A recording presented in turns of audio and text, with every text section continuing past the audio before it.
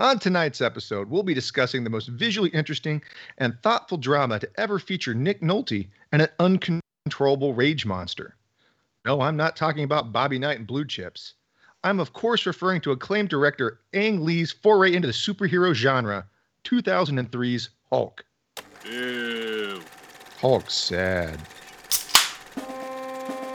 Hops and box office flops.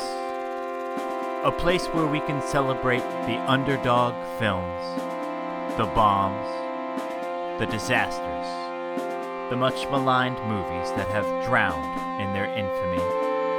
So please sit back, grab a beer, and enjoy the show.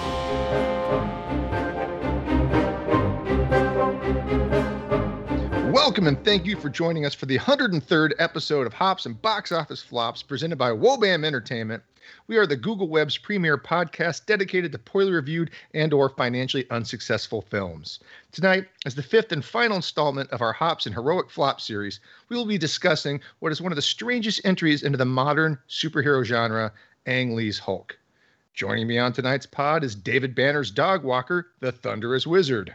You have no clue how dangerous your ignorance has become, Chumpzilla.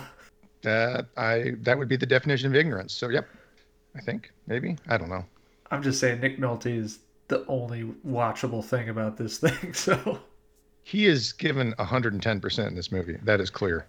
It's like a combination of Down and Out in Beverly Hills and like 6 other Nick Nolte roles, because he's like mostly looking like a disheveled homeless guy, but then he's got anger problems like another Nick Nolte character. It's a real virtuoso performance.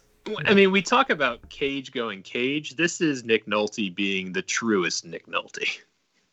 Slightly crazy, down and out, like all over the place. Just great Nick Nolte. Mm-hmm. We also have Sam Elliott's on-set mustache groomer, Captain Cash. Stay away from my mustache. It is the purest expression of my soul. And of course, we have Jennifer Connelly's stunt double, Mayor McCheese.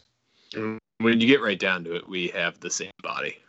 It's a fact. That's true. Fact. It doesn't make me happy to know that's the truth, but it is. Yeah, your wife is a lucky woman. True. Mm-hmm. Yeah. You can find the pod on Twitter, Facebook, and Instagram at Hops and BO Flops, and anywhere you can download or stream finer podcasts. You can also find me talking about daddy issues, Jennifer Connelly, and bad movies on Twitter at Chumpzilla8. Or in your basement on Wednesdays. That too. Gentlemen, where can the listener find you on the socials? As always, I can be found at CAPTCASH on most of your social media. When I'm not in Chumpzilla's basement for the free coffee, I am at HBOF McCheese. You can find me restoring the Snyderverse at WriterTLK on Twitter. It'll never end. It will never end. No, it won't. And don't forget, you can check out Wobam Entertainment at Wobam ENT. That's WOBAM ENT on Twitter and Instagram for all the gamma irradiated pop culture content you can handle. Which is like 1 to 2 articles max, or I think it depends on how many like millicurries they generate or something. Good call. Well, Yeah. It also depends on whether or not your abusive father accidentally gave you a serum that would later mutate you into an uncontrollable rage monster. Like if you have that, you could consume a lot of irradiated gamma materials. If you don't, Good point. You'll probably True. die. True. And a healthy dose of nanomeds would probably help too. Maybe. Whatever. Anyway, that brings us to beer. And for tonight's pod, we have yet another hazy IPA. This time, it's New Belgium Brewing Company's Captain Dynamite IPA. It's a seasonal rotational beer for them. I selected Captain Dynamite for the last installment of the Hops and Heroic Flop series because it's got a superhero adjacent name and the can art is green, just like tonight's titular hero. I say, if we had to do this right, this can alone was absolutely right for the Green Lantern pod, but here we are. Yeah. I don't know. It's got some yellow in it, but I suppose that fits for Parallax too. Although Also I think counts. with the yellow on the can, I don't think Green Lantern could drink it. He could, but it would kill him. It would, yeah. To be fair, when Green Lantern watches his own movie, he needs more than beer. He requires gin. So That's fair. That's fair and factual. Captain Dynamite checks in with a Captain Cash approved ABV of 7.7%. Mwah. It pours a hazy pale amber color with about one finger of head, give or take. It's very much in the style of a pine heavy West Coast IPA with citrus and malt notes as well. It's a little bitter, but I think it's still very drinkable. It's a solid IPA, but I wouldn't call it one of my favorites, so I'll give it 1.5 bad movies. Gentlemen, what are your beer thoughts and rankings? Because I think luckily tonight we were all able to get our hands on this beverage. Yeah, I'm going to disagree with you, Chumsville. I think this is a 3-movie beer. I like it a lot. It's been my go-to beer for, I think, since you recommended it about a month and a half ago. It's not, while aggressive, it's not as aggressive as some of the other ones we've done on the pod, where it's like you're chewing a plant. There's a lot of flavor there, and being an IPA man, this is up there in my rotation currently. I like it a lot. Oh, right on. Thunderous Wizard. Actually, I agree with McCheese. I don't think this is that harsh at all. And, I mentioned a couple pods back that I was sort of burned out on IPAs, but this one's pretty good. I would give it probably 2.5 movies, maybe just 2, but I like it, yeah. No, right on. And Captain Cash, what's your take? Listen, I was pleasantly surprised. This has a pretty intense nose, so when you take a quick whiff, it's like, that's going to be hoppy. This is going to taste like a pine cone. But you drink it, and it is incredibly smooth, especially at 7 and whatever percent. So, I mean, charitably, this is at least a 2.5 movie beer. Might be a 3. Of the IPAs we've had on this pod, this might be my favorite. And I will give out a golfer's clap to Chumzilla for finding this, because I drink a lot of New Belgium, but they make so many different Voodoo Rangers nowadays. I don't pick up a bunch of the random offshoot ones, and I'm glad this one got thrown into the mix. Well, I was happy to bring it to your attention. Yeah, it's not bad, but for my taste, it's just not citrusy enough. That's probably my biggest complaint. I actually I like that it's not that citrusy, so different strokes, I reckon. I think that's... I'm with Captain Cash. I think that's helping me. When it's more acidic, I can't drink a whole bunch of them. Right. You got a very sensitive tum-tum, Thunderous Wizard. I do. I do. Well, that brings us to the tale of the tape for Hulk. It was released in June of 2003. It went up against a contemporary summer release lineup of Charlie's Angels, Full Throttle, 28 Days Later, and the blockbuster From Justin to Kelly. What? Yeah. The runtime is 138 excruciating yet artful minutes. I think you needed to underline excruciating in your notes, because, Christ, this feels like it takes forever. Yeah, it feels like a very long 2+ hour movie. The budget for this thing was 137 million, give or take, and they had a box office return of 245 million. So it failed to double its budget, and they certainly marketed the crap out of this. So yeah, this did not make any money for Universal. In fact, it holds the box office record for the biggest week 2 drop for a movie that opened at number 1. So after Hulk opened at 62.1 million in its first week, the second week it saw a 70% drop. So not good. This movie opened relatively strong, and then word of mouth did not help it one bit, and it did not get any legs. To put that in perspective, that is a gigantic drop, because at 60-something million to drop 70% is horrific. Like when Batman vs. Superman dropped 68, it made 165. So it's like, that's a big drop though. But to make 60 and then drop 70, yeah, people were like, what the hell, man? What was that? Yeah, I mean, so the movie basically only made like less than 20 million in its second week. Brutal. Someone who knows more jog my memory. Where is this in the timeline of all the comic book movies? I know we got multiple Hulks, but like, was there anything big before this? This is post X-Men 2. This is post Blade 2.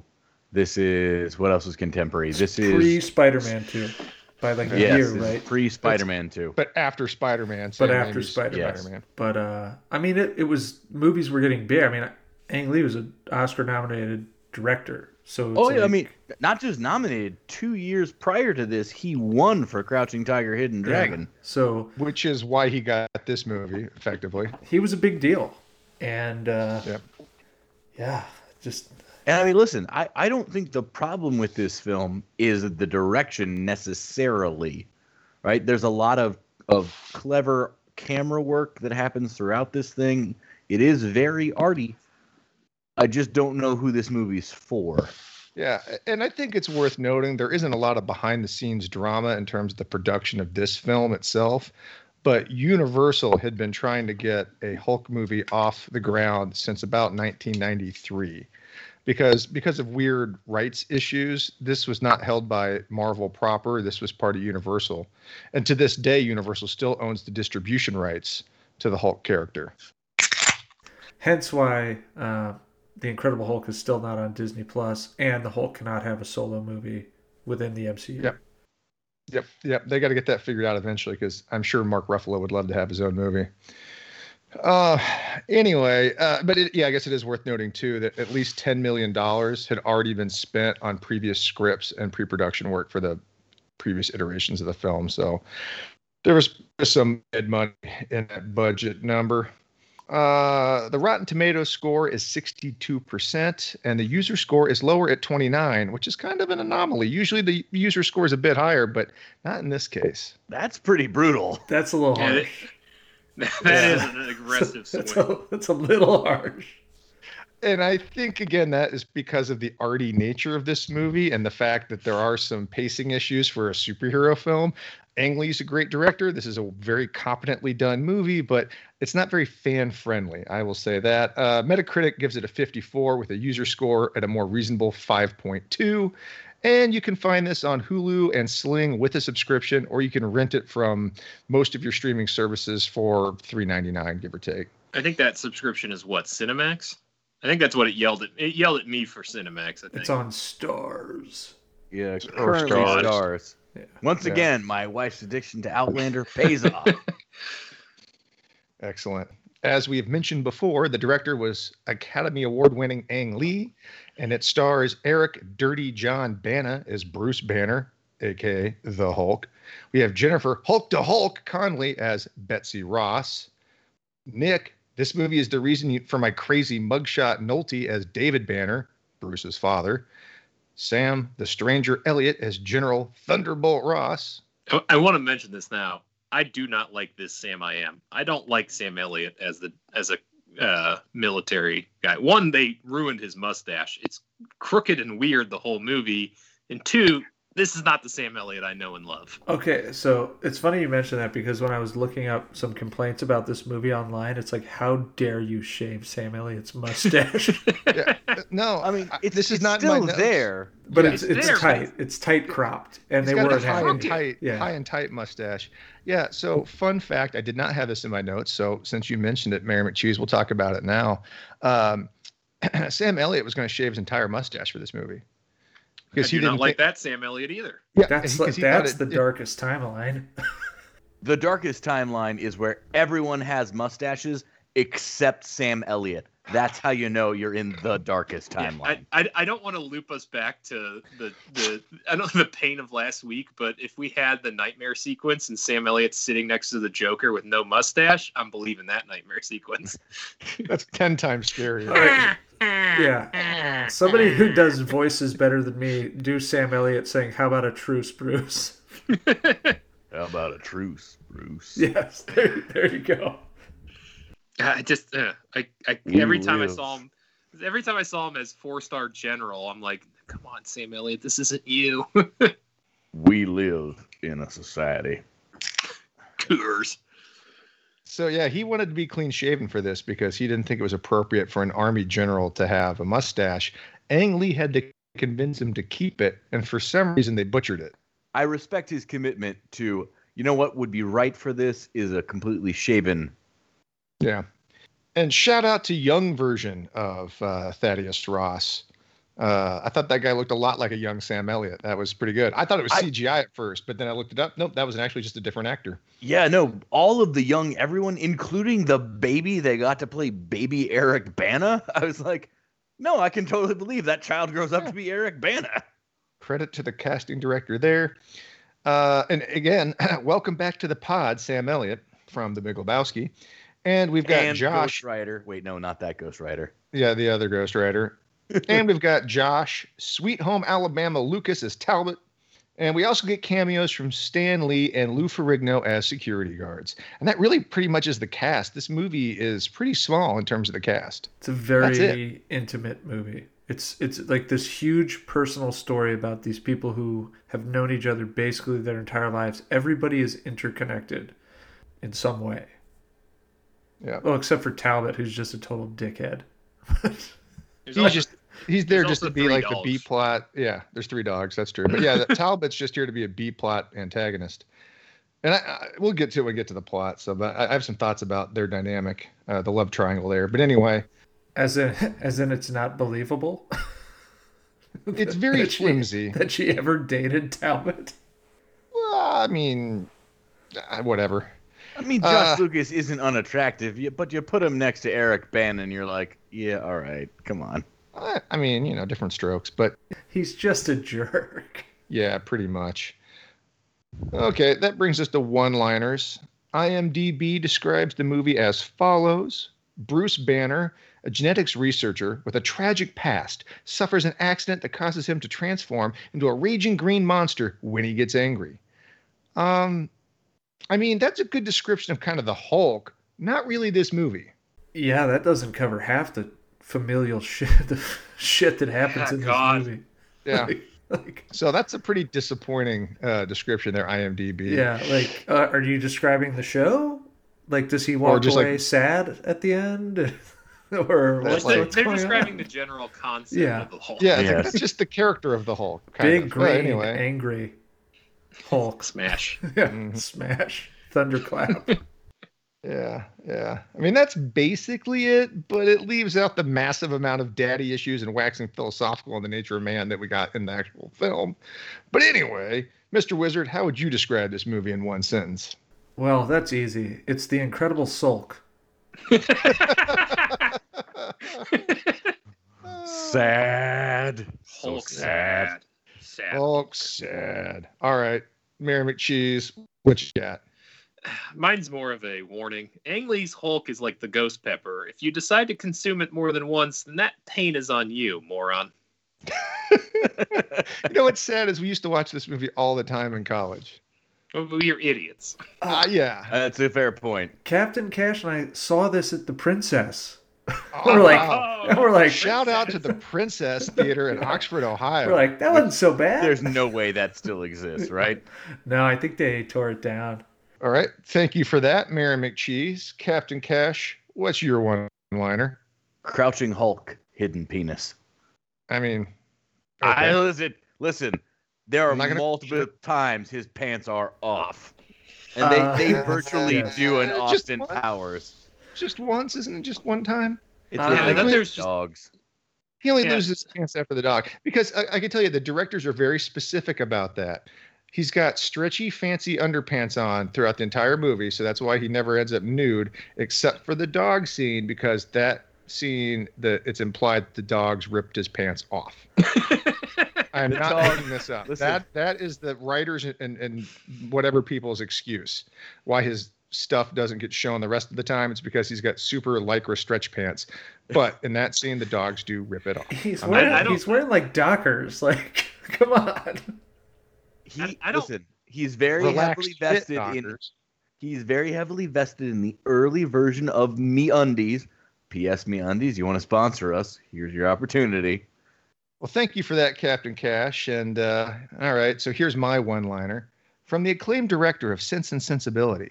The Ice Storm, and Crouching Tiger, Hidden Dragon comes the most thoughtful, well-shot, and painfully boring movie ever to feature a superhero punching a mutant dog in the balls. After that dog has bit him in the dick. Yes. This is all very true.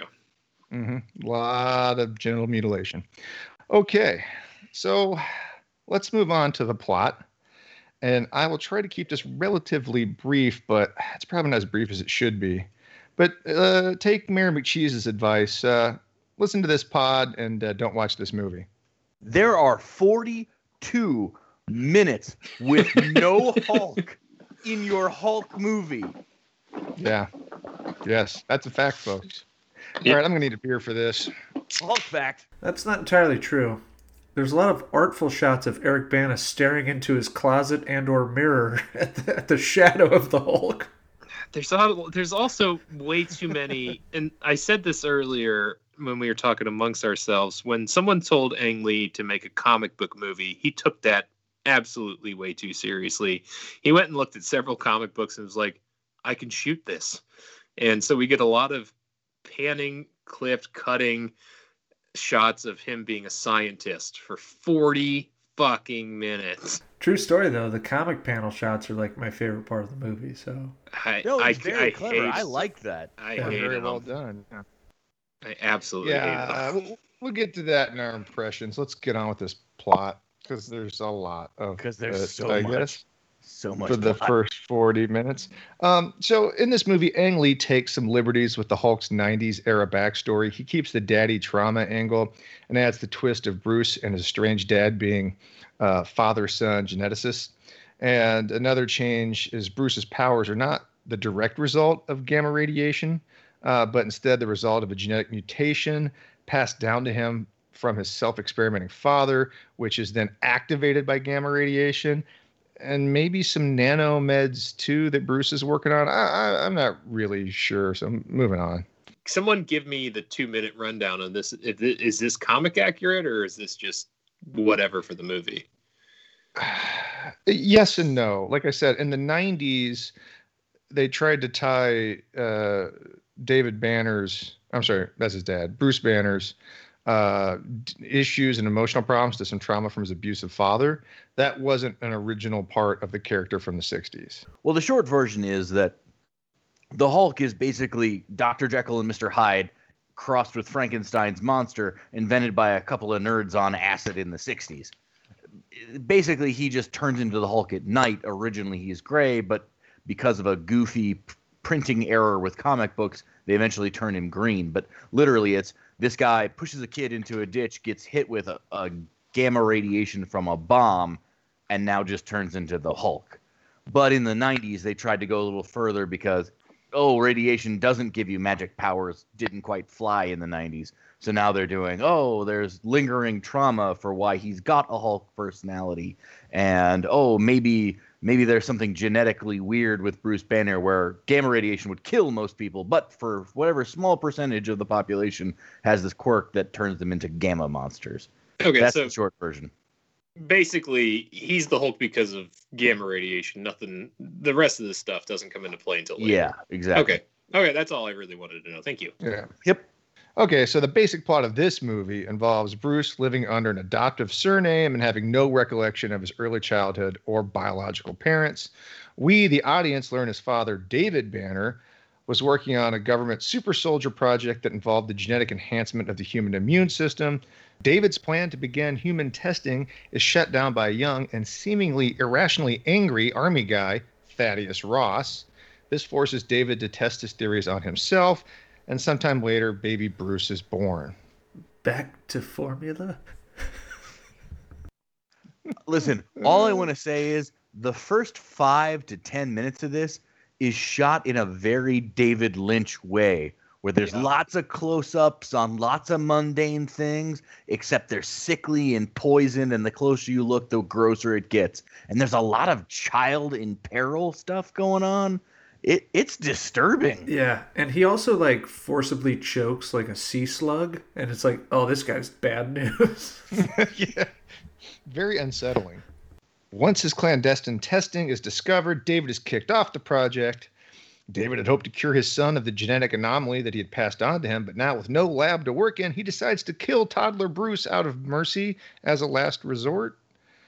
Dark stuff. Yeah, I had some Yeah. serious issues with this portion of the because at this point, like, he could have gotten away without committing any crimes, but then he decides to blow up a army research base and then murder his toddler. And it's like, Yeah. no, just be like, oh shit, I got fired. Because he then later goes and builds a lab in his like shanty town house, which is the house on Neibolt Street, Yeah. Right. and has everything he needs. So was this necessary? I don't quite understand. Well, I mean, it Yeah. also gets super dark later in the movie where I think he's talking to Jennifer Connelly and like explaining everything, and he's like, I had thought about killing him from the day he was born. You're like, whoa, dude. Yeah. Kind of brutal. Yeah. Like, he's like, I should have ended it the second he was born. I'm like, oh my god. It's like, and why? I'm really, because he's fine now. He's lived his entire life for 30 something years. What was, I mean, it's just like, There was no issue to the genetic That mutation without a spark, without a catalyst. It meant nothing. Like, it just meant he healed faster. It's like, oh sweet, my kid can do whatever the hell he wants. yeah, there was literally no imminent threat, but Yeah, Ang Lee went full dark. yeah. Yeah. David's plan goes horribly wrong when he accidentally kills his wife during a struggle, and then he loses the nerve to kill his son. Bruce witnesses all of this, but represses the memory. That'll come back later, listeners. Yeah, I say, which, I mean, maybe Foreshadowing. good call, Bruce, I guess. I don't know. The rest of the movie deals with Bruce and Betsy, now General Thaddeus Ross's daughter, coping with their daddy issues. David Banner shows back up to haunt his son and becomes a watered-down version of the Absorbing Man. Oh, and he also has some gamma-irradiated dogs, too, because this movie needed a scene where the Hulk punches a mutant dog in the testicles. I mean, to I be guess. fair, the Hulk fights Gamma Mutants is a pretty solid comic pull. Yeah, and apparently this actually comes from a comic where he fights some dogs, I guess, but pretty meh, in my opinion. Here's a big question I had, because they have the same genetic mutation as him, and he's like able to rip them apart basically and turn them into green fart clouds. Green mist, yeah. Like, Yeah, I that was gonna doesn't ask, seem like a thing. Like, he's impervious to most destruction. Like, bullets bounce off him. If he's hurt, he's healed immediately. And Yeah. then he's Wait, turning wait. these dogs into fart Here clouds. is your answer. NTKM. Yeah. Okay. No, actually, that kind of no, movie. no. Actually, the movie does explain it. I will push my glasses up here. It's clear that whatever David is working on is not as stable It's as not as whatever strong. Bruce has. So those are knockoff versions of him. They are not equal to his powers. They are the Kmart version of the Hulk's powers. Okay. Yeah. Knockoff So- Hulk dog. Yep. So General Ross continues to have an irrational hate boner for the Banners, which is complicated by the fact that Bruce and his daughter are romantically entangled. There's also a generic military-industrial complex B plot involving wanting to turn the monster into a weapon that leads to a nice action set piece where the Hulk fights the military in a desert. And also at some point, Ross figures out that Bruce, whatever his last name, is really Bruce Banner. So yeah, everybody knows who's who. So at this point, basically both the Army and David Banner want the Hulk to harvest his power for nefarious reasons. After eluding the Army, Hulk finally succumbs to the power of love and is, for daddy issue / resolution / plot reasons, granted a meeting with his father. Yeah, that doesn't make any sense to me. No, it makes zero sense. His father's going to maximum security prison for the rest of his life. And like, hey, nutbag, go ahead and rile your killer son up. Didn't we? For half an hour? And Didn't Ross we- hates both of them. Ross hates them both, but he's like, hey, well, let's get you guys together just one last Yeah. time. What could go wrong? Just for Didn't kicks. we just do a movie? I can't remember which one where they're like, you keep him sedated forever. Don't ever let him not be Yes, sedated. Green Lantern. Lantern. Yeah. The leader, yeah, they knew to keep the leader sedated for a little bit, but And so, yeah, in this one, not only do they avoid that after realizing what the Hulk is, they also are just like, all right, you know what, this one time you can talk to your kid. We've locked you away for 30 years and we understand that you have a crazy lab in your own house, but just say goodbye. This obviously this scene makes no sense, but when he starts kicking his legs and his arms and he's going nuts and he screams, "I'm gonna go! You watch me go!" I'm like, peak Nolte. I'm all in. This makes no sense. I don't give a shit. Let's go. Okay, and to be fair, they are seated between like two giant like electrodes and some sort of like Hulk killing machine. And Ross is like, oh, if they do anything, I'll incinerate them. But then they let Nick Nolte go full Nolte, and it's like, you guys are watching this, right? He's losing his shit right here. Turn the Why are you machine frying him? When you say full Nolte, you mean he picks up and starts chewing on the electrical cable that feeds the Hulk killing machine. Well, now that comes after you get a good exchange between Bruce and David, where they both express their desire to kill each other. And Bruce says, "I wish you had." Oh, so daddy stuff. I wish I'd never been born, Dad. I learned it from you. So angsty. And anyway, yeah, to your point, McCheese, David Banner absorbs the Hulk killing machine's power by biting the power cable and briefly becomes a version of the classic Hulk villain, Zax.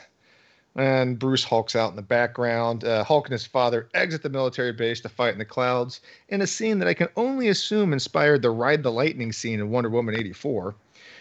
David, now back into his absorbing man form, overloads himself trying to absorb the Hulk's powers in an effort to stabilize his own body.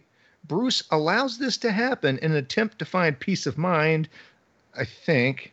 And Ross calls for a nuclear/gamma bomb strike on their location. And both Bruce and David are presumed dead. This is not before we get this whole weird background scene of the Hulk in a lake of ice that is his father, and we get the you overload the energy feeder scene. Right. Where, take all of my power. Oh, it's too much. And I guess that kills the absorbing man. What the fuck happens at the end of this film? Well, I think I can explain some of it, because when the ice starts to form in the lake, Jennifer Connelly makes this comment like back at the base that, oh, they're absorbing all the ambient energy.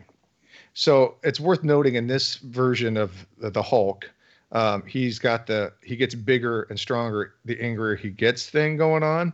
So there are actually three distinct models of the Hulk in this movie. There's the first one, there's the medium angry, and there's the really big Hulk.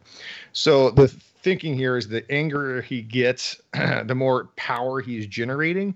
And I guess the theory is that between him sucking energy up from the environment to increase his own power or whatever, and the absorbed man trying to absorb that, they're actually sucking energy out of the environment, which in theory would start cooling the water to the point it freezes, I guess. That's just how much energy is being transferred there. It's not clearly explained, but if you're like a science dork, you get the concept, I guess. Yeah, no. I get that. But the end of the film is basically just the Hulk screaming, "Yes, take all my power. Oh, it's too much power." And then gamma bomb, the end, I guess. Well, again, David Banner, Nick Nolte's character, is not the perfect version of the Hulk powers. He's imperfect. He's not stable. So my assumption is he's not able to withstand the blast and the Hulk's power. So the double whammy there. And then the Hulk, being the perfect version of the powers, survives the blast and slips off into the night. Which is essentially what he tells Betty, is that I have the same issue, but I'm unstable. And he wants to help Bruce, right? Which is a lie. Right.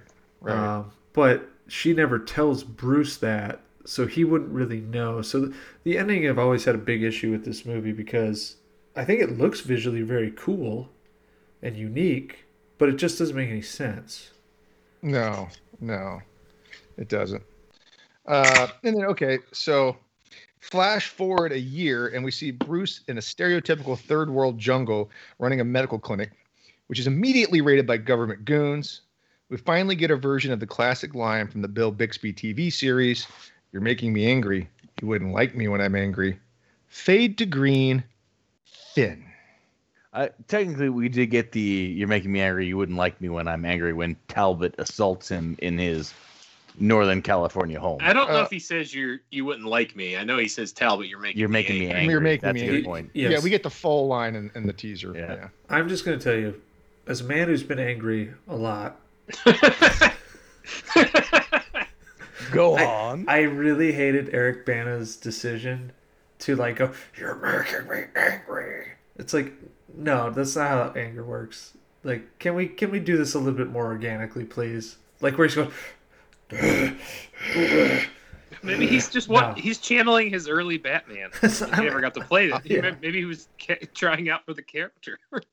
I'll admit, though, he seemed a bit outclassed in that Nick Nolte scene because Nick Nolte is just going full bonkers and Bana's trying to keep up, and he doesn't. He struggles with that manic whatever. He just kind of fidgets a lot. Where and are the wrestles against his restraints. Yeah. You show me an actor that's going to compete with Nick Nolte when he's fully loaded on coke. Nick Cage. Yeah. Nick Cage. Let me see. Maybe. Ooh. The Knicks. There's your Knicks. That's where it's at. There's your Mortal Kombat is Cage versus Yeah. Nolte in full pure Cage Nolte mode. If you would have casted Nick Cage, they would have had to pretend like he was young enough to be Nick Nolte's son, which is worth it in itself. I just want to imagine Nick Cage in 2003 going, "Yeah, I'm 30. It's fine." Didn't Totally we? fine. I think we got that a couple times in different movies, didn't we? Fucking Ghost Rider in 2011. Yeah, just throw that wig on him again. It'll be fine. Yeah, I could play 30. Nick, you're 50 years old, buddy. Yeah. All right. That brings us to our ratings for this movie. I'll go first. I'm going to give this movie a solid 5 pain beers. There are way too many boring dialogue scenes and far too much chant singing for a Hulk movie. The only thing saving it from a 6 beer movie rating, in my opinion, is the desert action scene. That was actually pretty good, especially for 2003. Gentlemen, how would you rank this movie? I'm going to start with you, Thunderous Wizard. Yeah, I remembered liking this. I mean, I own it on DVD, and I almost like bought it in preparation for this pod because I saw it for like $5, and I'm glad I What did. don't you own on DVD? I own a lot of crap. I'll tell you that much. It's 5 pain beers. It's so dull. It just doesn't work, and it would be 6. You're right, if not for the desert scene, which is actually one of my favorite Hulk scenes ever. I really like that scene, especially when he's running through basically that little canyon, like circling the army, attack helicopters. So some of it looks really good, some of it holds up really well, but It does, surprisingly well. Man, 2003 is, even though that's early on in all this comic book stuff, it's a little late for this to be so bland. Hulk's such a big character, and I think they try to do too much with the human elements, which, is kind of the hallmark of the Marvel movies. They've humanized the characters, but I think this just takes that extreme too far. Anyway, we'll jump next to you, Mayor McCheese. How do you rate this movie? I'll keep it short. I'm also in the 5 pain beer camp. I like to reserve 6 for stuff that is absolutely unwatchable. So this is coming in at a 5 for me, and I don't think I need to explain it because everyone else already has. Yeah, and at over 2 hours, there's plenty of time for 5 beers. Oh my God, that's the only thing I will say. What does this end at? Like 2 hours and 12 minutes? That is long. An That is excruciating 2 hours. There- and 12 minutes. so long. There is 100% a cut of this film that is 30 minutes shorter, and it is just much better. Yeah. Wait a minute. Why don't we go for the Ang Lee cut, which is clearly 50 minutes longer? Ooh. How many Oh my terrible God, abusive no. scees can we force into All one right. film? Thunderous Wizard, that's what we got. You can start the hashtag Release release the Ang Lee Ang Lee cut. cut. I don't. Oh, it would be so painful. Like, hey, here's 20 more minutes of children in peril and weird close-ups, and just I want more dream sequences where Jennifer Connelly dreams of herself as a toddler in Eric Bana's arms, because that's not weird. it's so. Oh my God, That wasn't strange at all. Weird. Yeah. You're there. And What? don't forget about the Harry Potter pictures. Yeesh. Her dreams So I'm are gonna jump in stranger than here. Happy Gilmore's like unfun zone. Where Shooter McGavin shows up in a leather jacket and a kiss mask. Unhappy place. Yeah. All right, Captain Cash, how do you rate this movie? Listen, I guess I'll dissent slightly and call it 4 pain beers. That's fair. I just to be different, mostly because look, I really do think some of the camera work that they do is interesting. Like it's kind of fun and it does feel like a comic book. But there are 42 minutes into your Hulk movie before we get the Hulk. Come on, Ang Lee. And not only that, those 42 minutes are filled with, let's say, half of it. Let's say 21 minutes are filled with angsty, like, family review, daddy issue, just uncomfortable stuff to sit through and be like, hey, I thought this was a superhero movie. Maybe? No? Is he coming? Yeah. When's the Hulk show up? This feels like...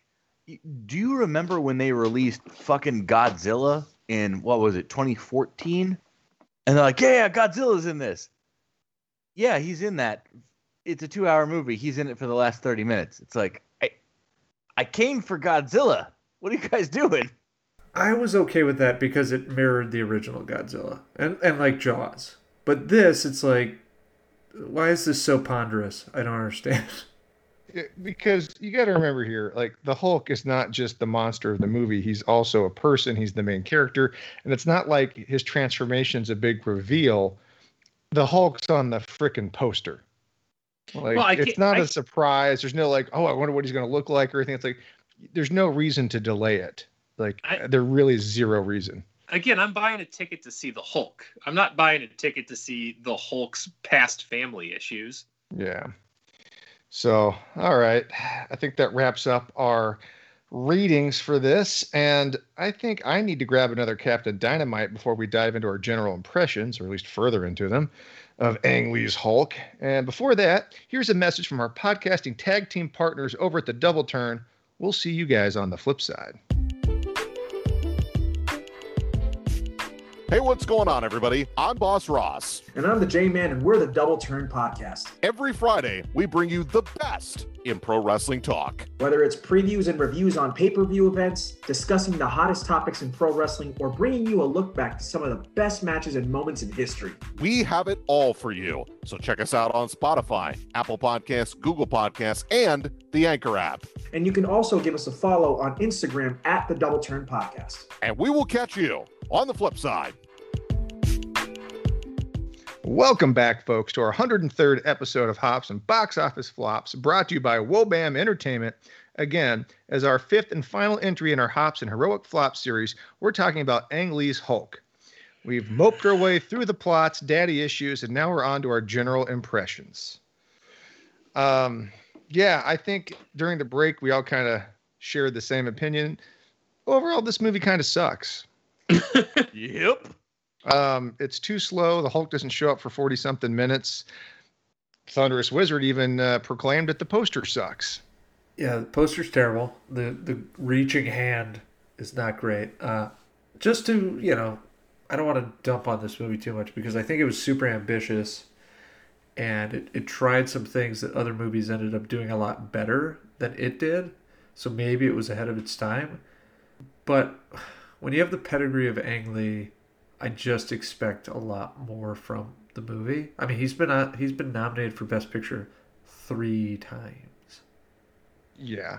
Well, and to be fair, when you say this movie was ambitious, it's not just visually ambitious in the way he tried to recreate comic panels and splash pages and things like that, but he also wanted this to not just be a generic comic book beat 'em up movie. He wanted this to be a Greek tragedy. Yeah. And he wanted these daddy issues to carry emotional weight, and he wanted to get into the core of the character. And that's what he sold all the actors on, to come on for this movie. He's like, oh, this is going to be a interesting character study and all that. And I think ultimately that part of it is the weakest part of the movie because it's not nearly as smart as it thinks it is, but some of the action's actually pretty good. So, I mean, you researched it. Do we know, if there were elements of what he was trying to go for that were cut out, so it made perhaps less sense? Or, honestly, perhaps the story just couldn't bear the weight that it was trying to make it carry because the plot is not very good.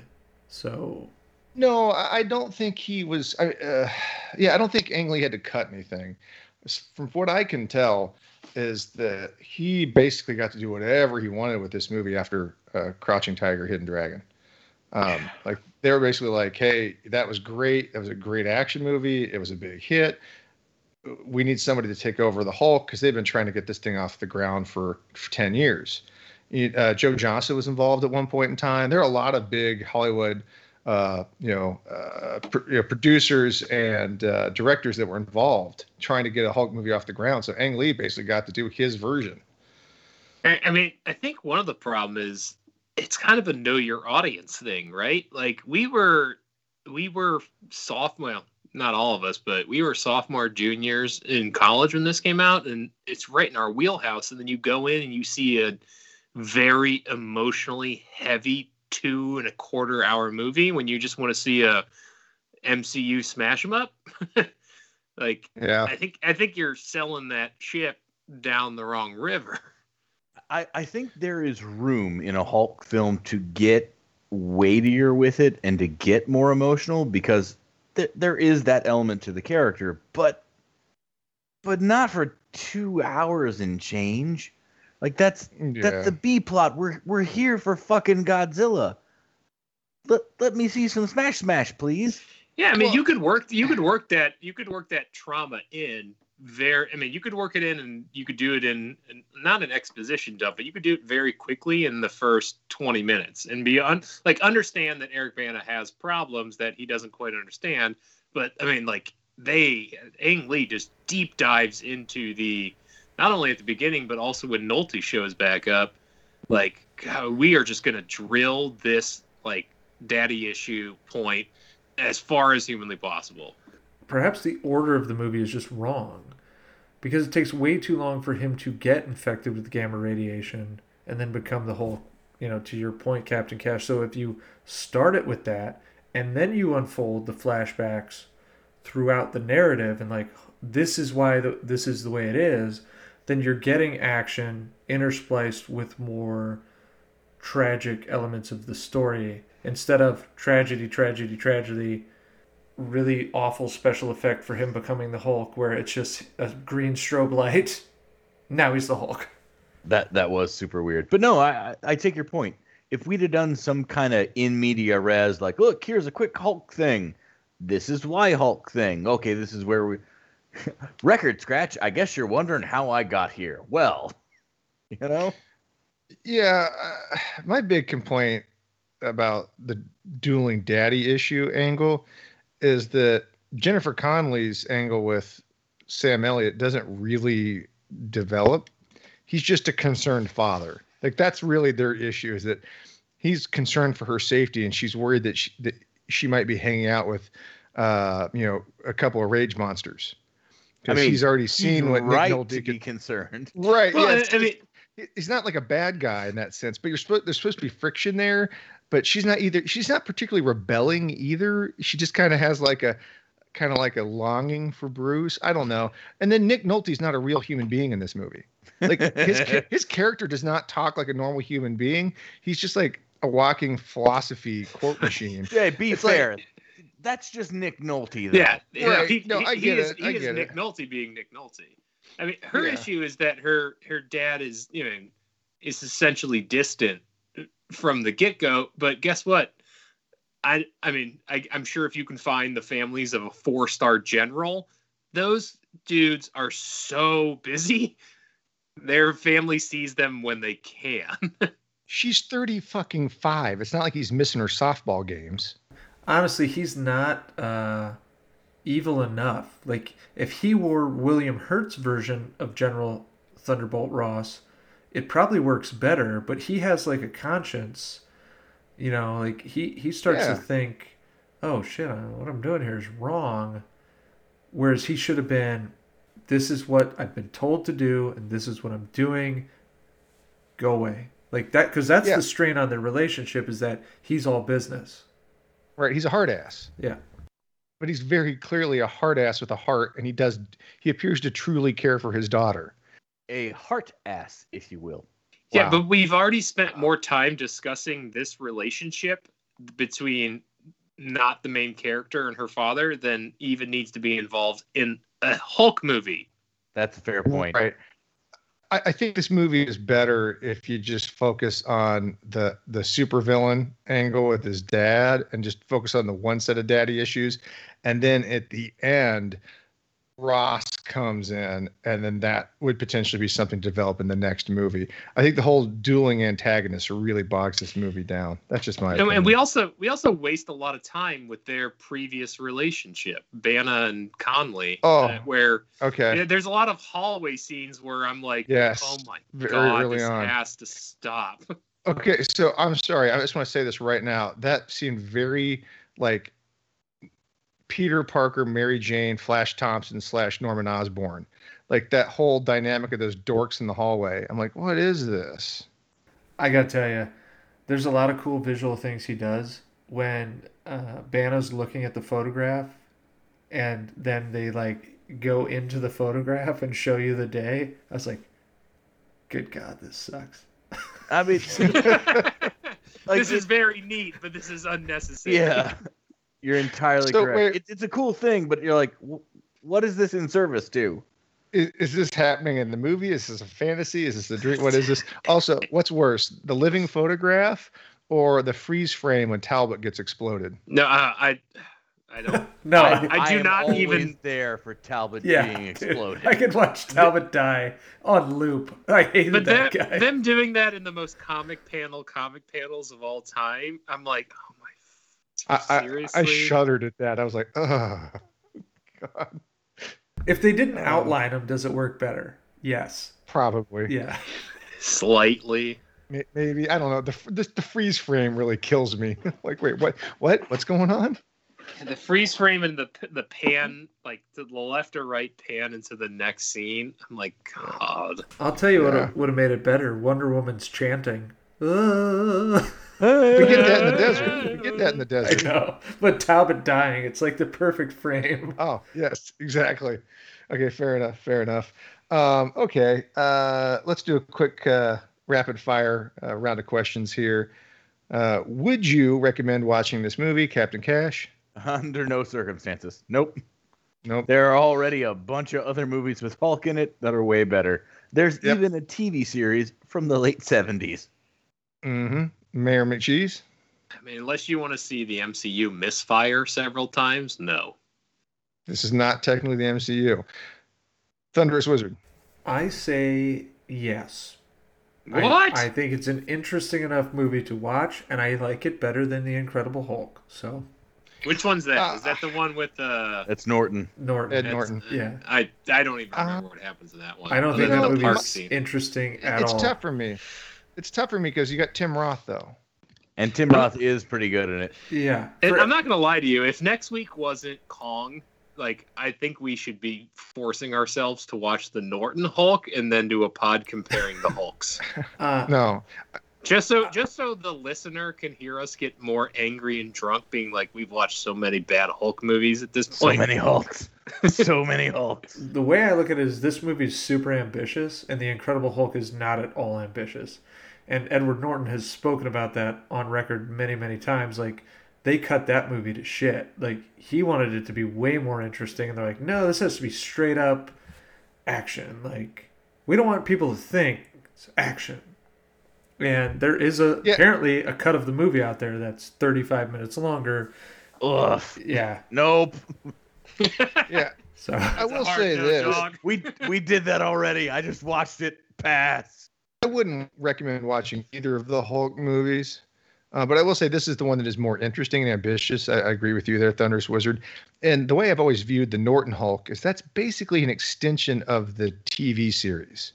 It's very much in the same vein as the TV series, The Hulk's on the Road. It opens the exact same way, which is probably the coolest part about the movie. The gamma radiation accident is shot for shot from the TV show, which is probably the coolest part about it.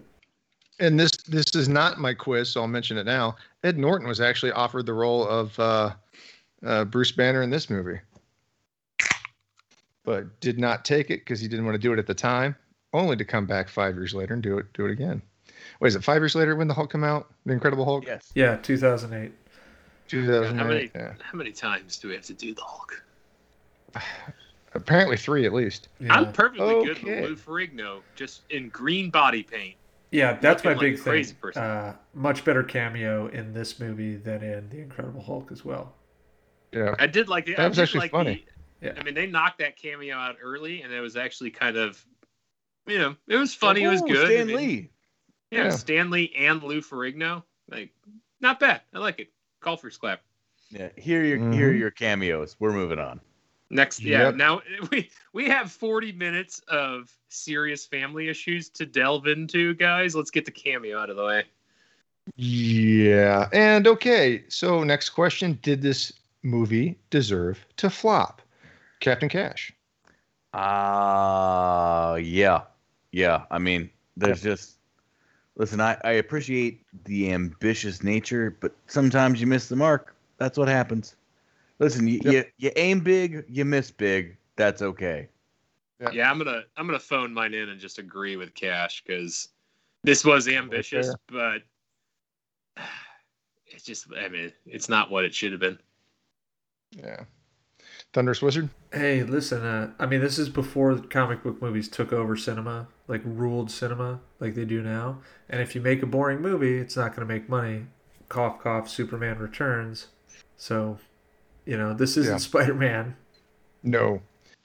I'm of the same school of thought here. It's not terrible. It's very competent and interesting in parts, but it's just too long and boring for a comic book movie. I think you said it best, McCheese. They really didn't know their audience here. And it's just not as smart as it thinks it is. That's the other thing. If this movie had been like really emotionally weighty and like an emotional experience, okay, that might have worked, but it wasn't. It just seemed like convoluted and boring. But again, that's the wrong audience. You're not, people who are going to see like an initial run comic book movie are not going to see an emotionally weighty movie. They're going to see a comic book movie, which is the Hulk smashing shit. Hulk smash. I did not come to feel. I came to smash. Smash. That's also on Captain Cash's Tinder profile. That's exactly right. I think it's that's the problem with the Hulk in general. I mean, correct me if I'm wrong, but the Incredible Hulk is the lowest grossing MCU movie. Yeah, I believe Or that at least is correct. it's close. And he just Thor 2?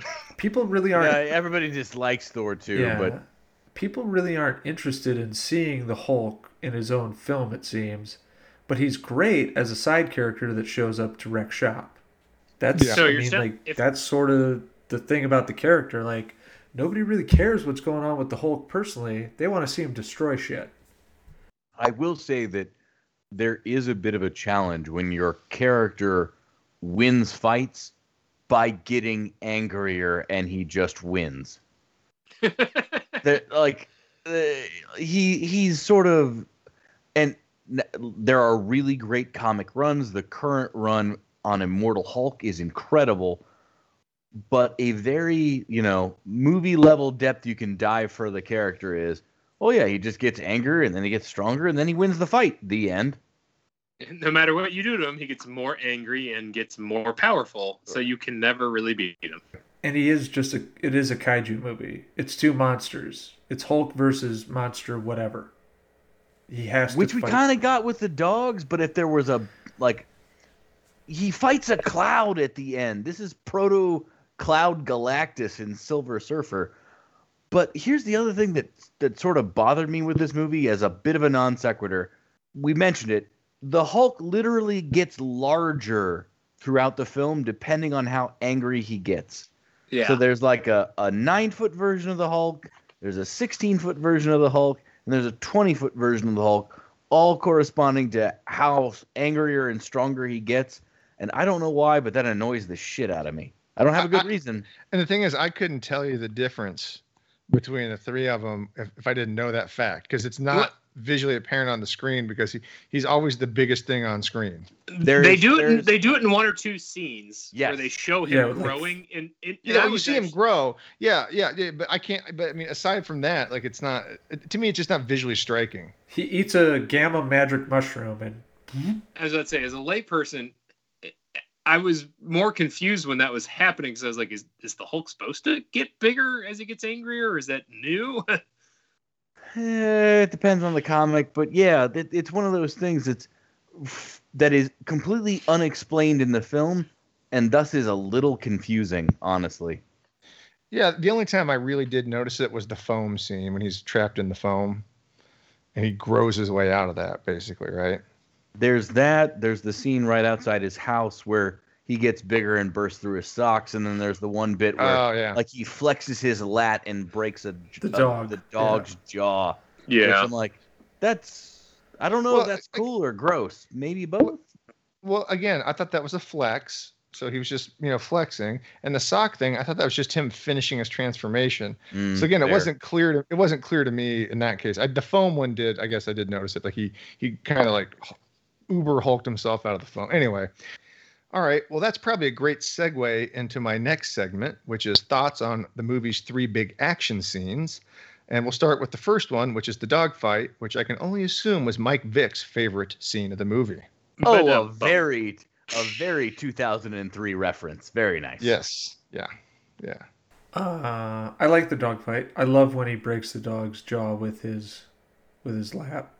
But otherwise, it's mostly nonsensical. So it's too in the dark for me. Yeah. I think very dark. The winning fight scene is clearly the helicopter fight scene in the desert, because I can see what the fuck is happening. That's common. We're talking the dog scene here. It is very dark. And fun fact, I think poodles bite dicks. Poodles bite dicks.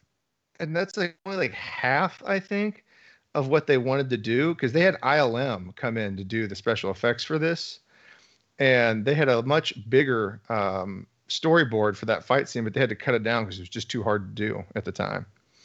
Which might explain the darkness. They might have been hiding some of the CGI by keeping things dark. I mean, think about how many CGI scenes are hidden by the dark that make them work. Perfect example is Jurassic Park. That movie's 30 years old. You can go back and watch it, and it's still good because they were smart about how they used it. So it was a good idea to do Hulk CGI dogfight in the dark. But the problem is you still get stuck with what's happening in the dog. Outside of the poodle, the other dogs aren't that visually distinct, right? You've got like a pit bull and then like maybe another pit bull. It's a bull mastiff, apparently. My big complaints, one we've already talked about, which apparently when you kill one of these, they just turn into green dust or vapors. Green mist. Yeah, that's them avoiding John Lee. Yeah, and then second, and I don't know if we were recording when we started this, but the fact that all of a sudden Banna's naked, wandering up to the car, just having that Hulk dick out. Show me that dick. Okay, that green Hulk dick. Wait, hold on. Now, why are we complaining about this? Because if I recall correctly, during the Snyder Cut, Mayor McCheese, you were all about seeing those aqua cheeks. Oh no, I'm okay seeing Hulk cheeks, and now you're complaining. I'm not complaining about Banya cheeks. I'm just wondering, like the rest of the movie, he's got elasto pants, which he can go from human to Hulk mode. But we talked about this. Is there a point in this fight where his pants get ripped off by one of these dogs? Yes. Correct. Yes. The poodle I don't know if it's literally bites him in the dick. There's like a beat where you're supposed to laugh at the poodle biting him in the dick. Again, the problem is I think it's so dark, or I was so disinterested, I didn't realize this. So when Banna gets up and he's just cheeks out, I was like, I texted you all and I'm like, he's really sauntered into this car post Hulk dick. No. You're listen, there's going to be some shrinkage. Look, I was Hulk. There's going to be some shrinkage. I was in the Hulk. Poor Jennifer Hulk. Connelly sitting in that car watching the whole thing like, I used to date him. Here's the thing, Mary McCheese. We did talk about this earlier. It was explicitly mentioned by the writers, I guess, that in this scene, the reason he gets pantless is because, yes, the dogs at some point in that dark and murky fight scene did bite his pants off. So, yes, that's why. That's the only time he loses his pants, and the excuse or explanation is the dogs did it. I am not Thunderous Wizard, so I don't collect a lot of things like this, but if you can find me the script page that says dogs rip Hulk's pants off, I will buy and frame this. I have a little bit of money I can invest towards this. I want the part where it bites his dick. And the poodle now bites Hulk's penis. No, you gotta say mutant poodle bites Mutant poodle. Vanya Hulk's dick. Someone had to write that. How many dollars do you think got spent on? Oh, we're gonna do a crotch bite joke with the mutant poodle and Hulk. After the 45 minutes of Family Matters, yeah, Exactly. It's kind of weird. And don't forget, we get the explicit ball punch too. Oh yeah, Like Hulk got looks him over, punching sees that the dog's dog testicles, and directly in- lines it up and drills him. he really nails that dog Like- right in the dog balls. And that's the point in the movie where you're like, wait a minute, who directed this again? Is this Michael Bay? Who is I it? might Ang I might- Lee. I might Ang change Lee. my- We got dogs biting dicks and ball punches. Ang Lee. The Ice Storm guy, Sense and Sensibility. What is going on here? I may change my. I was gonna go with the desert fight scene, but I might switch it to this after this conversation. I don't like the dog fight, but it does have its moments. I'll give it that. Okay, so let's move on to action sequence number 2, which is the desert fight, which is frankly classic Hulk action. It really is. Yeah. I mean, I don't know if you need to go Like- further. I mean, it's pretty much exactly what you would expect from this movie when it does it right. Yeah, not Yep. just expect, but that's what I want when I go see a Hulk thing. It's the Hulk fighting the government because they're trying to capture him or whatever, and it's in the middle of nowhere, so I don't have to worry about like, oh shit, did they murder a bunch of people for this? Oh, it's in the desert, whatever. It's some free fun of murder or free fun of just destruction. It's great. Yeah, it's definitely guilt-free wonton destruction. Wonton destruction. Like Mayor McCheese at an all-you-can-eat Chinese buffet. Everyone is correct. This scene is the most fun because it allows you to just watch the Hulk do what the Hulk does. And then immediately after, it's like, hey, remember that cool thing King Kong did about Beauty killing the Beast? Let's do that. Let's do that right now. Oh yeah. Let's do it. I also like that some of the parts are slightly silly, where you see the Hulk run and you're like, that is big old legs launching him about for no reason. I will tell you, this is 2003, and this running scene makes Wonder Woman 84's running scene look like hot shit. But what about Blade 3? What is it compared to Triple H in Blade 3 when he runs after the car? Well, even Triple H running where he's going, "Arrgh," looks better than Wonder Woman 84. So, You know, I think Captain Cash made a great point earlier about this scene. It's also nice because it's out in broad daylight. It's very easy to follow the action. It's very clear. The Hulk looks good. And to your point, Mayor McCheese, he gets some personality. We actually see the Hulk have some personality here. Because one of my knocks on this, and I'll mention it later too, is that the Hulk doesn't talk in this movie. he does say puny human. Yeah, Only in Banner's head. Yeah, he has an inner monologue with the Hulk, but the Hulk never Yeah. outwardly expresses himself verbally to anybody else in the movie, which I think kind of takes away from the character a little bit. I'll be honest, having a mute Hulk, I mean, it's a decision, it's a choice, but I don't know if I agree with it because it makes the character seem even more less than human. I mean, I don't want to make this a long conversation, but I will say that I don't think this is the best looking Hulk. I don't remember what Norton's Hulk looks like, but this one, it looks okay, but at the same time, it looks very weird. Toupee in it. Sometimes the hair looks purple, which is confusing. Yeah. Norton's Hulk overcorrects the lack of muscular definition on this Hulk. Where Agreed. it's too much, and then Ruffalo's like, this is the happy medium where you needed to be. You're too cartoony, and basically, he looked like a CGI creation. Norton's is like very vascular, and then Ruffalo's is perfect. Yeah. I guess this is a good time to mention that the face of the Hulk was a combination of Eric Bana, Ang Lee, and Jennifer Connelly. That's a choice they made. Okay, why? Yep. And Why? do you guys know who the mocap actor was for the Hulk? Was it a No. combination of Ang Lee, Jennifer? Oh wait, no, Connelly, it and was Eric Ang Lee, Bana? wasn't it? It was Ang Lee. Yeah, Ang Lee was the mocap actor. The mocap is also not the greatest on this Hulk. It's just not. It's not super weak either. It could be better, but yeah, I think the mocap has improved in all the Hulk movies as they've gone along. And like you said, I do agree, Thunderous Wizard. I do think that the Ruffalo Hulk CGI model is probably the best of the three by far. And not to mention the technology's come along a lot since then too. So I mean, it's sort of unfair to compare. So hey, let's move on to the third major action set piece in this movie, and that is the Daddy Duel. And I'll just say that it was way too dark, much like the dogfight, and it was too short.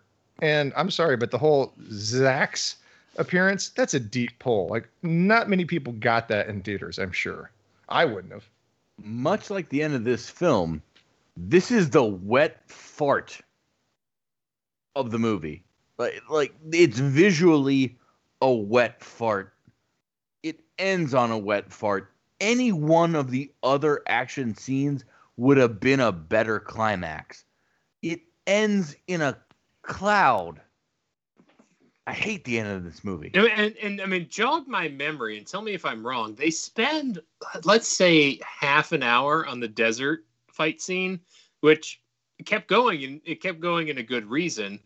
And then this, like, not only was I confused because I obviously don't know who Zaz is, but like, I couldn't really see half the scene, and then it got fairly confusing because I had no idea what the hell was going on between the ice thing that we discussed earlier and the Hulk powers. I mean, it is. I mean, I'll agree with you, Cash. It is. It's a wet fart, and I don't know why you went that way. Yeah, the ending of this movie is not good at all. It doesn't make any sense, and you'd almost have been better served for him to get so angry at his dad, he stands up and crushes his head, and they try to neutralize him with the whatever thing he's in, and they can't stop him, and then they realize, like, oh, there is no stopping him. It's like, let Nick Nolte act, let him do his thing, because it's awesome. Like, that entire scene is terrific with him. But the fight makes no sense. It's visually nonsensical. It's ridiculous.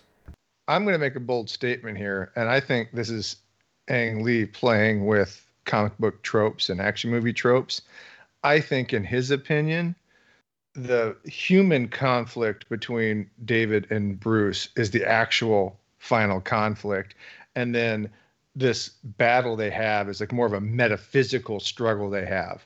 So I feel like he was trying to do something there with, like, hey, their conflict is really philosophical, and then it turns into this metaphysical struggle for power.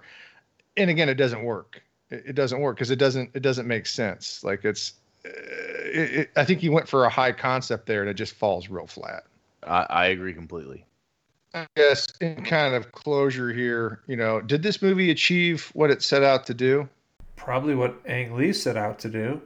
I don't think it's a popcorn, fun summer blockbuster, but clearly Ang Lee was aspiring to more than that. And it certainly is more than that, if it's not particularly watchable. The tough thing tough is, call. You're in a tough phase where comic book movies in the MCU haven't really established what they're going to make billions on. So they gave a great director a property to work with, and he ran with it. And I think, it probably achieved what he set out as his vision, but us watching it and then us watching it in retrospect, this is 2003. So 18 years later, we're going to disagree, but we've also had 18 years of actual, like, blockbuster comic book movies between now and then. So it's tough to say. I mean, ultimately, I would still go with no, because I don't want to watch a 2 hour and 15-minute superhero movie that has this much weight in it. Yeah. No, and I'll just echo back to my comments about that final conflict not working. I think that's kind of the bane of this whole movie's existence, that I don't think Ang Lee achieved the emotional weight that he truly wanted to. Like, he had this idea about trauma and the daddy issues and that kind of stuff, but it didn't really work. It never quite meshed. So it turned out to be like a bloated, semi-decent beat 'em up movie. Like, the beat 'em up stuff works. That was actually okay for 2003. It's the rest of the movie that drags it down. And that's where I think his vision of this Greek tragedy fell apart and didn't ultimately deliver on what he wanted. So I've got one more kind of quick fire question here, because after watching this movie again, after many, many years of not watching it, it dawned on me that the Hulk wasn't really a hero in this movie at all. This is kind of a borderline hero movie. It's got a superhero in it, but it's not really like a hero's journey or hero's story. It's kind of a weird in-between film. So what are your guys' thoughts? So here's my most immediate thought. Hulk on his own is not a superhero and actually works better when he's sort of played for horror. And the best example I can give of that is the current Immortal Hulk run, which I know I mentioned earlier in the pod. Hulk works when he's part of a team as the, oh, Jesus, we've reached the Hulk level threat. Fucking let's launch the nuke that is the big green guy who's going to murder everything in a 5-mile radius. But individually, he's not a superhero. So that's a good angle to take. You shouldn't want to be the Hulk, right? And that's where this movie fails, I think. Because at the end of the day, every time Banner becomes the Hulk, it solves most of his immediate problems, and there are very little other consequences. Let me jump in front of the bomb. Oh, it turned me invincible. And not only am I invincible, I feel good when I'm just me. Oh, someone's going to murder me in my own home. Well, I'll just turn into the Hulk, and I'm okay. Oh, the entire army wants to murder me? Oh, well, I'll just Hulk it up and we're good. Oh, my father wants to murder me? Oh, I'll just Hulk it up and I'm in Ecuador now. As almost every overstressed work and life dad would say, like, essentially the Hulk just wants to be left alone. He just wants some quiet time. And essentially he doesn't get it in this movie because it's the military constantly fucking with him. But if he would have just hulked out, went into the mountains and sat there and watched the sunset and then went home, like, all right. Yeah, he's not really a superhero. What is he saving? Yeah, he doesn't really save anything. He's not a bad guy or a good guy. He's pretty explicitly like a dangerous guy. He likes getting angry. He chokes Betty at one point. He's a good guy in the sense that he's not a straight up villain. He's not a straight up villain, but it's also like, hey, remember your dad is this horrible human being and you inherited those traits.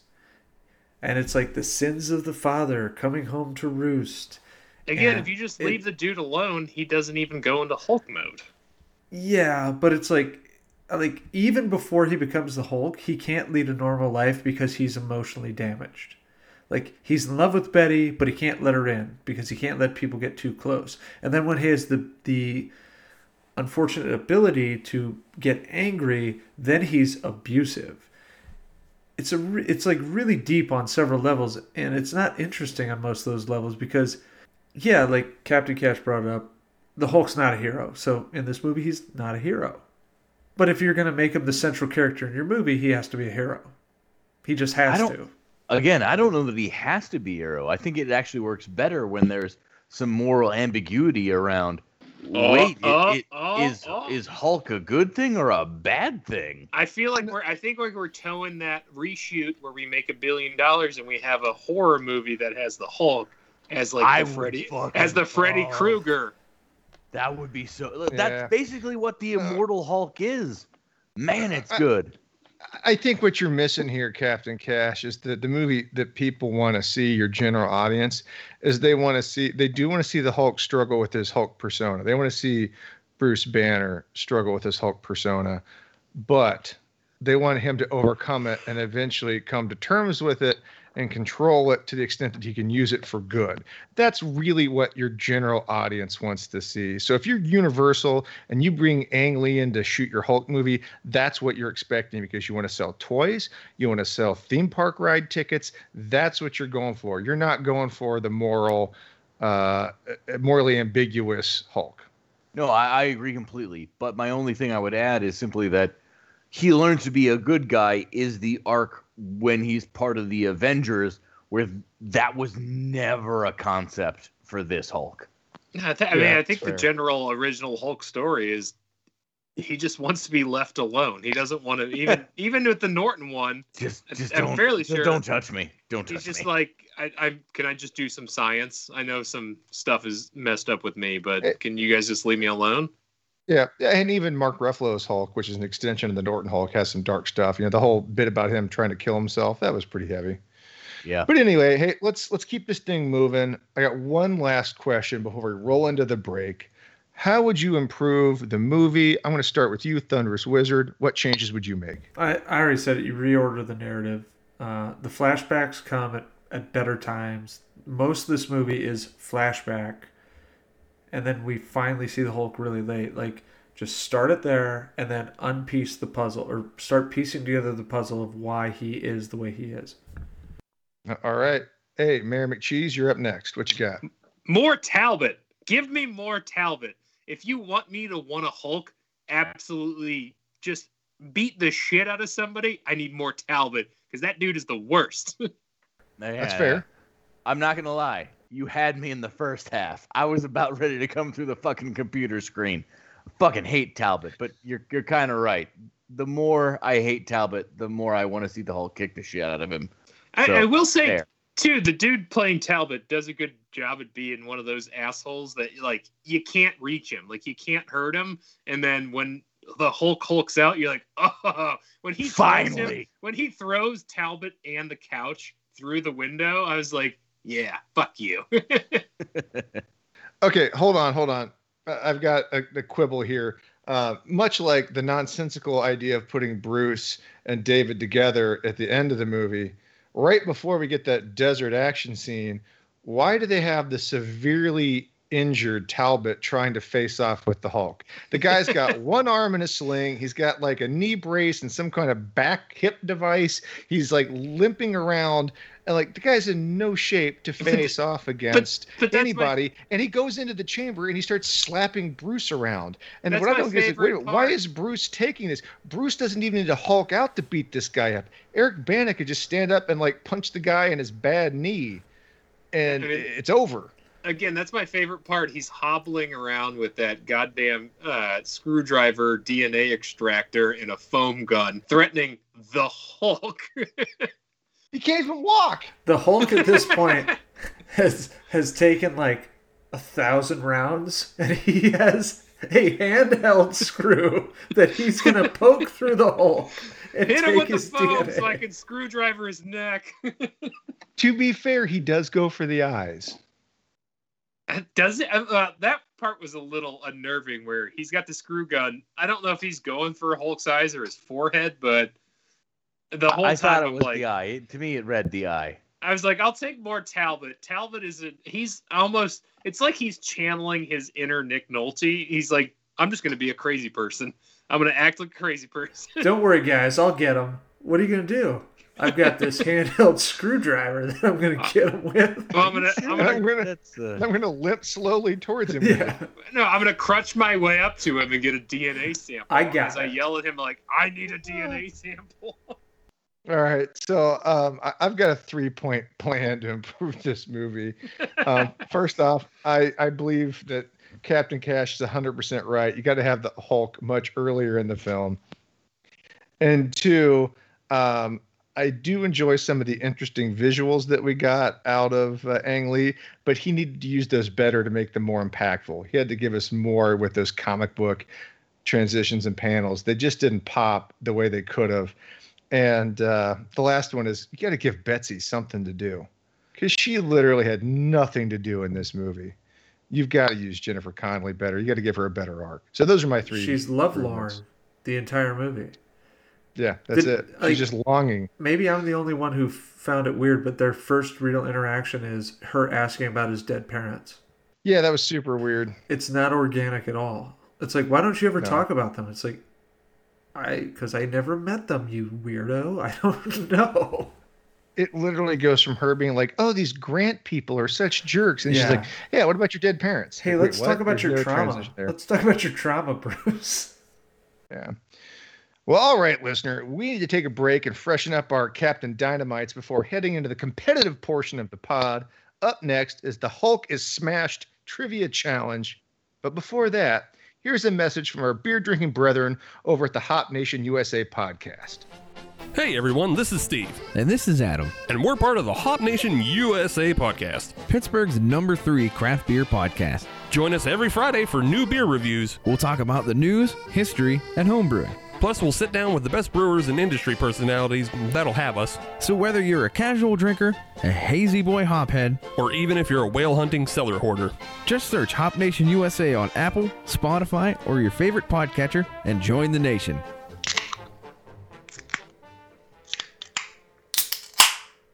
We did it, folks. We got all 4 of us. Fucking got him. Nice. Ladies and gentlemen, we got Nice. Excellent. Welcome back to Hops and Box Office Flops, presented by Wobam Entertainment. It's time for our Hulk is Smashed Trivia Challenge.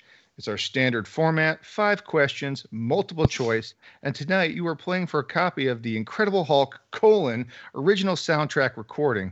That's right, a copy of the 70s TV show soundtrack, which includes the classic The Lonely Man theme. Yes. Somebody, play that sad Walking Away song from the Incredible Hulk. Anyway. The real question is, what is our chime in? Oh, tonight's chime in is Hulk Smashed. I like that. We can still do I'm Gonna Shoot, right? As always. Yes. Just for the record, Danny Elfman did the score to this movie, and it's mostly pretty good. Yep, except for the chant singing in the desert. I'm all in on the chant singing now. Of course you are. Sure you are. I'm all in.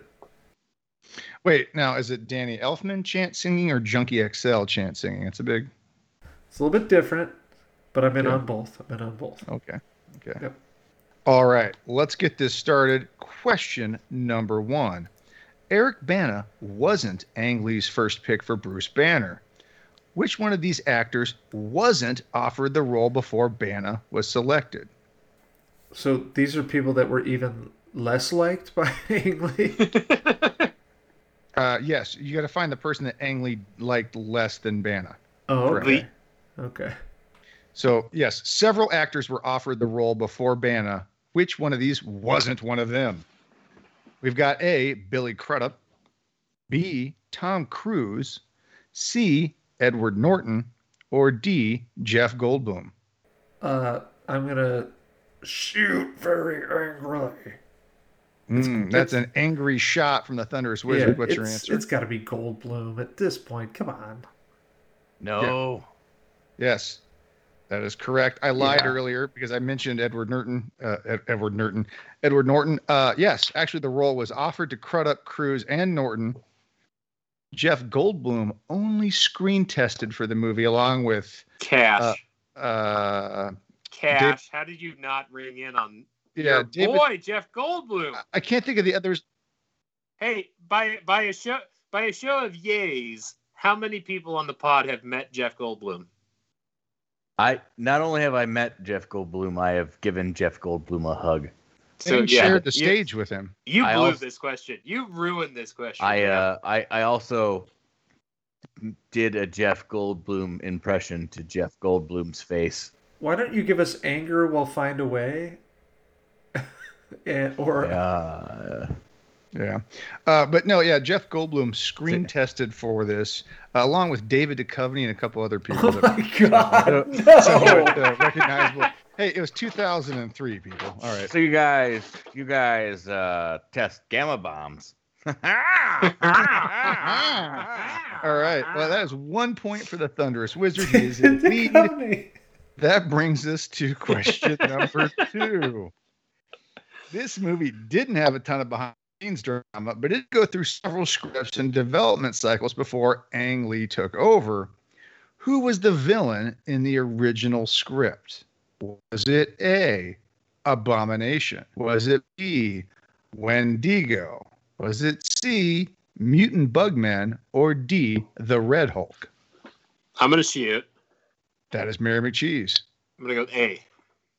Abomination? That is incorrect.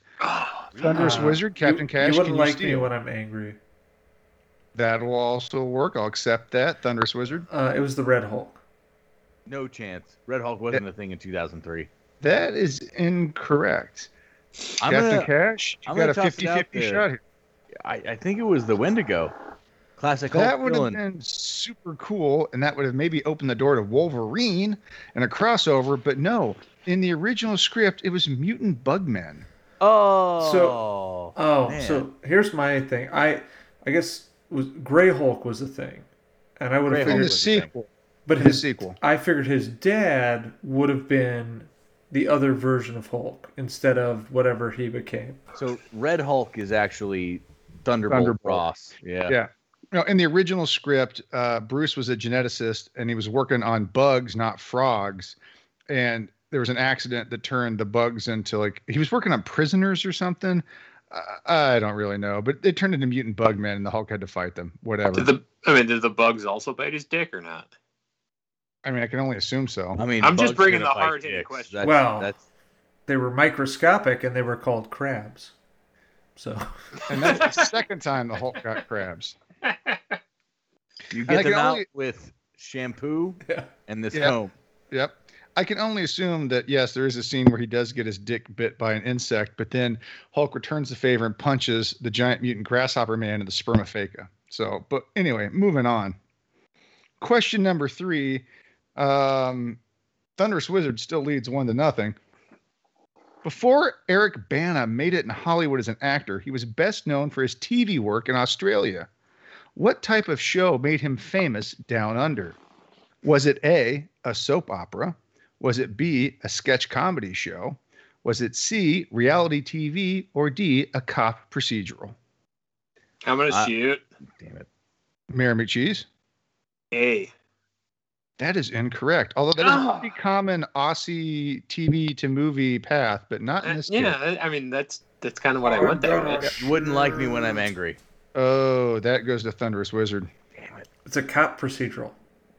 That is incorrect as well. Oh, Again, son of a gun. Captain Cash, you have a 50-50 shot Cash, here. This you is really are insane. you're falling backwards into these answers Yeah. you're not getting correct. Okay, you got a 50-50 shot here. Is it B, sketch comedy, or C, reality television? Oh my god. I mean, the worst part about the last two is I literally would have made the exact same guesses in the same order. I'm not gonna lie to you, I couldn't pick either of these if I was in your shoes. Yeah, so listen, my instincts have clearly been fucked this entire time. So I'm going to go reality television because that's definitely what I don't think the correct answer is. It's sketch And comedy. you would be correct. That Oh, is is not it? the correct answer. It is Yeah, sketch comedy. sketch comedy. Damn it! And I He- just What is Eric actually- Bana? it just Uh, occurred to me. Doesn't he mention this in the movie Funny People? Like, Yes, he was a comedian in Australia. He was on a sketch comedy show called Full Frontal for several seasons, and he even had a comedy album. There's no goddamn way. He was a comedian. He was not a legit actor until he starred in the role in this movie Chopper, and that's what Ang Lee saw him in Yep. and said, "Oh, that's the guy I want." Yep. After everybody else turned the role down. Yep. I mean, Still he don't was believe fine it. in Troy. Banner's been in lots of stuff. Yeah. I'm not gonna believe that he's in a comedy show. There's no find me the show and I'll watch. We'll find some clips. He's got a comedy album for crying out loud. watch Chopper and you'll be like, oh, no way. Yeah. Chopper's pretty dark shit, man. Watch Chopper to reinforce Yeah. my theory that there's no fucking way that this is actually correct. So this is slightly disappointing outing here, gentlemen, but the Thunderous Wizard still Brutal. holds the lead at 1-0. We have now got to question number 4, which is Universal was planning for a sequel. Which one of these characters was not set to appear?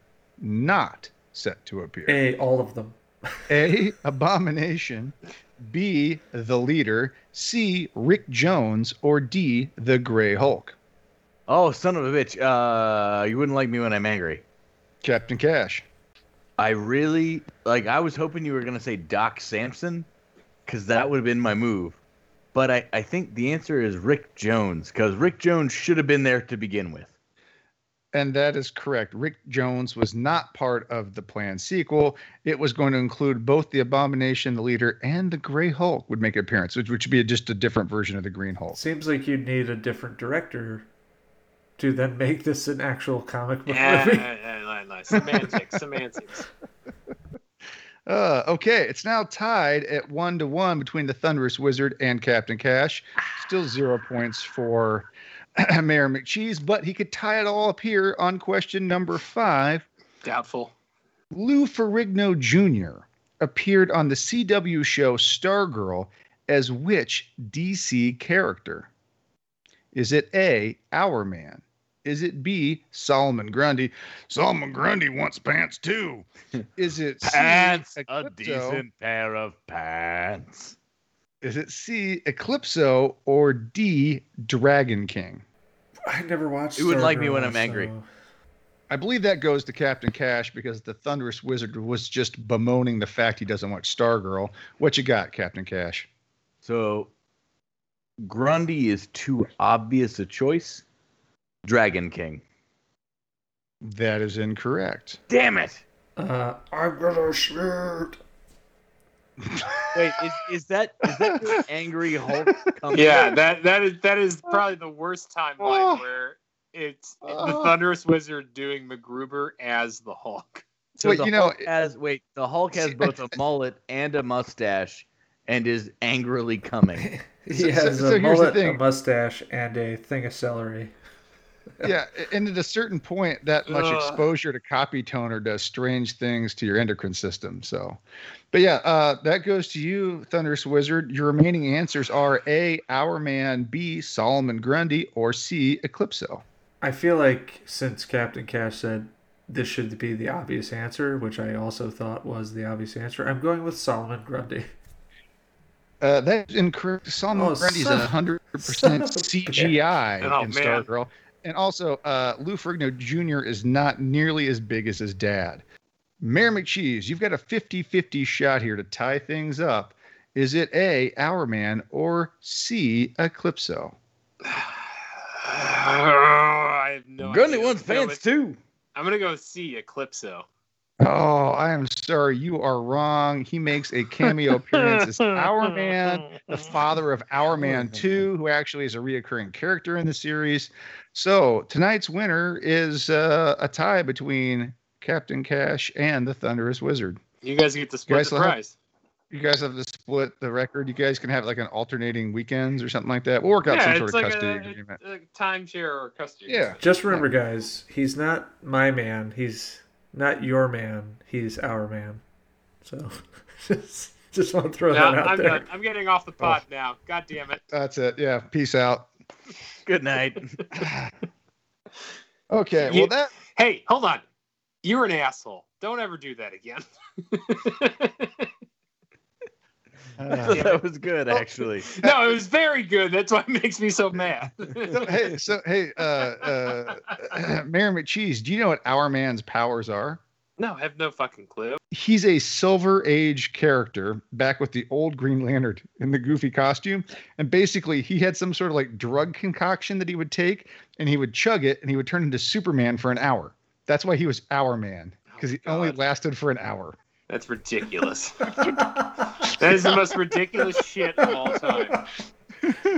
Oh, I mean, So I take he's it. essentially I'd still take like it. back in the day during Captain Cash's drug days, as he describes most of these comics, they invented a Superman Viagra that turns you into Superman for an hour. For an hour. Yep. Yes. If your drug concoction lasts longer than an hour, go to your local hospital. You got to call your doctor under those circumstances. Like, sir, what have you been ingesting? I don't know. I've been taking this superhero cocktail. Like, sir, this is just an 8-ball. Man, normally I'm hour man, but I wanted to be 8-hour man, and now there's a problem. I'm just completely turgid for the last 6 hours. Oh my god. All right. That brings us to recommendations and also to the close of our Hulk pod. Oh, it was painful. We definitely had to sulk our way through it. So I'm going to put this up to you three. Who would like to go first and give their recommendation? What you got? Okay, so continuing my Oscar watch along or watch party, whatever you want to call it. I've now watched Mank, which is free on Netflix, which is the story of screenwriter Herman J. Mankiewicz, who was the real writer of Citizen Kane.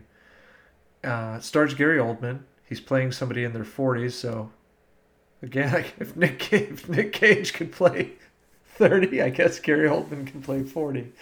Works for me. He's actually great in it, though. It's a really good story. A lot of the politics in the movie mirrors some of the stuff we're seeing right now. I think you'll like it. It's exceptionally well written. It was directed by David Fincher. It's so good. And it's free. It's on Netflix. Watch it. It's in all black and white. It gives you a great glimpse into old Hollywood, at the beginning of which is still the Great Depression, and then into the 1940s. I liked it a lot. And also, raise your hand on the pod here. Who has seen Citizen Kane? Nope. I have not, and now I want to, because you always hear the legend of Orson Welles, but it turns out he's probably a little bit full of shit, because yeah, he directed and produced and starred in Citizen Kane, but he didn't write Citizen Kane, and that's what it's really known for, is how exceptionally well written it is. And he hired this guy who was a drunk and was blackballed essentially, and said, "Hey, do this, but don't take credit." And then in the end, Mankiewicz said, "No, I want credit. This is the best thing I've ever written, and I want to be known for it." Yeah, and I have watched the movie. I'm not a huge classic film buff, but yeah, to your point, Thunderous Wizard, it does still resonate today. It's a little old timey in some parts, and it's obviously the pacing is a little, indicative of the times. But there's a reason it's considered like one of the best, if not the best movie of all time. It is a very interesting story, and then it also helps if you research William Randolph Hearst, who the movie is really about. That's a huge part of it. Yeah, because at the time it had more context, so you have to research a little bit to get the same context. But yeah, I might have to check that out because that sounds pretty interesting. You would actually love it. The movie's just as much about the process of him writing this movie as it is about how he decided to write it about this person who he was a personal friend with, which is William Randolph Hearst, played by the great Charles Dance. So, yeah, excellent. It was really good. That's a very cool, almost meta recommendation. Captain Cash, Mary McCheese, who wants to go next? So, I think as of our recording today, DuckTales has been renewed. It's not. God damn it! I wish it was. What out? DuckTales is officially canceled, but it ended on a high note, so it's fine. But I do have another cartoon to recommend. It is on Amazon Prime, and it is Invincible. It's Robert Kirkman's thing.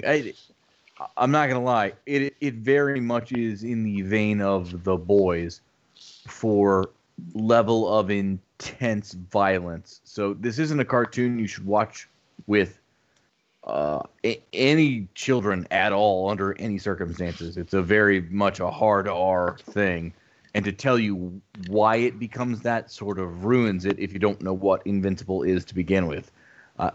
Invincible has been around since 2003 or 4, and was developed for Image Comics, and it's kind of a gag. His whole costume sort of mirrors the Image logo, but it's actually a really good comic. It's got a really good show. It's got J.K. Simmons as the father of the lead character, who is played by Glenn from The Walking Dead. You got Sandra Oh as Glenn's mom, and Jillian Jacobs from Community as one of the love interests. Worth your time. Who else is in it? Jason Muzakis, who is in DuckTales, is also in Invincible. So there you go. It always comes full circle. All right, you're up, Mary McCheese.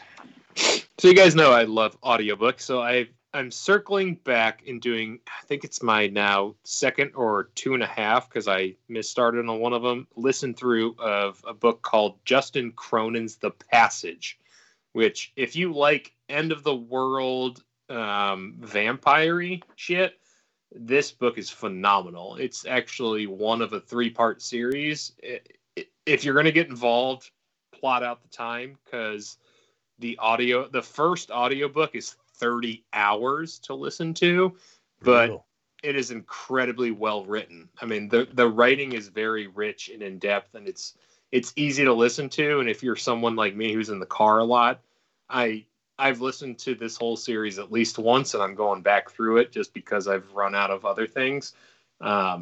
And I think they made a TV show out of it, actually, in like the last 2 years. I just never got around to watching it. The books are great. If you like the books, check out The Passage. Check out the TV show. If that's easier, let me know what you think about it.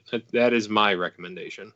Wait, is that the show with Zach Morris? I guess apparently. I've never actually watched the show, but now looking at the cast list, I guess it's Zach Morris, which kind of angers me. But all I will say, I will tell you that the books are great. I don't know about the TV series.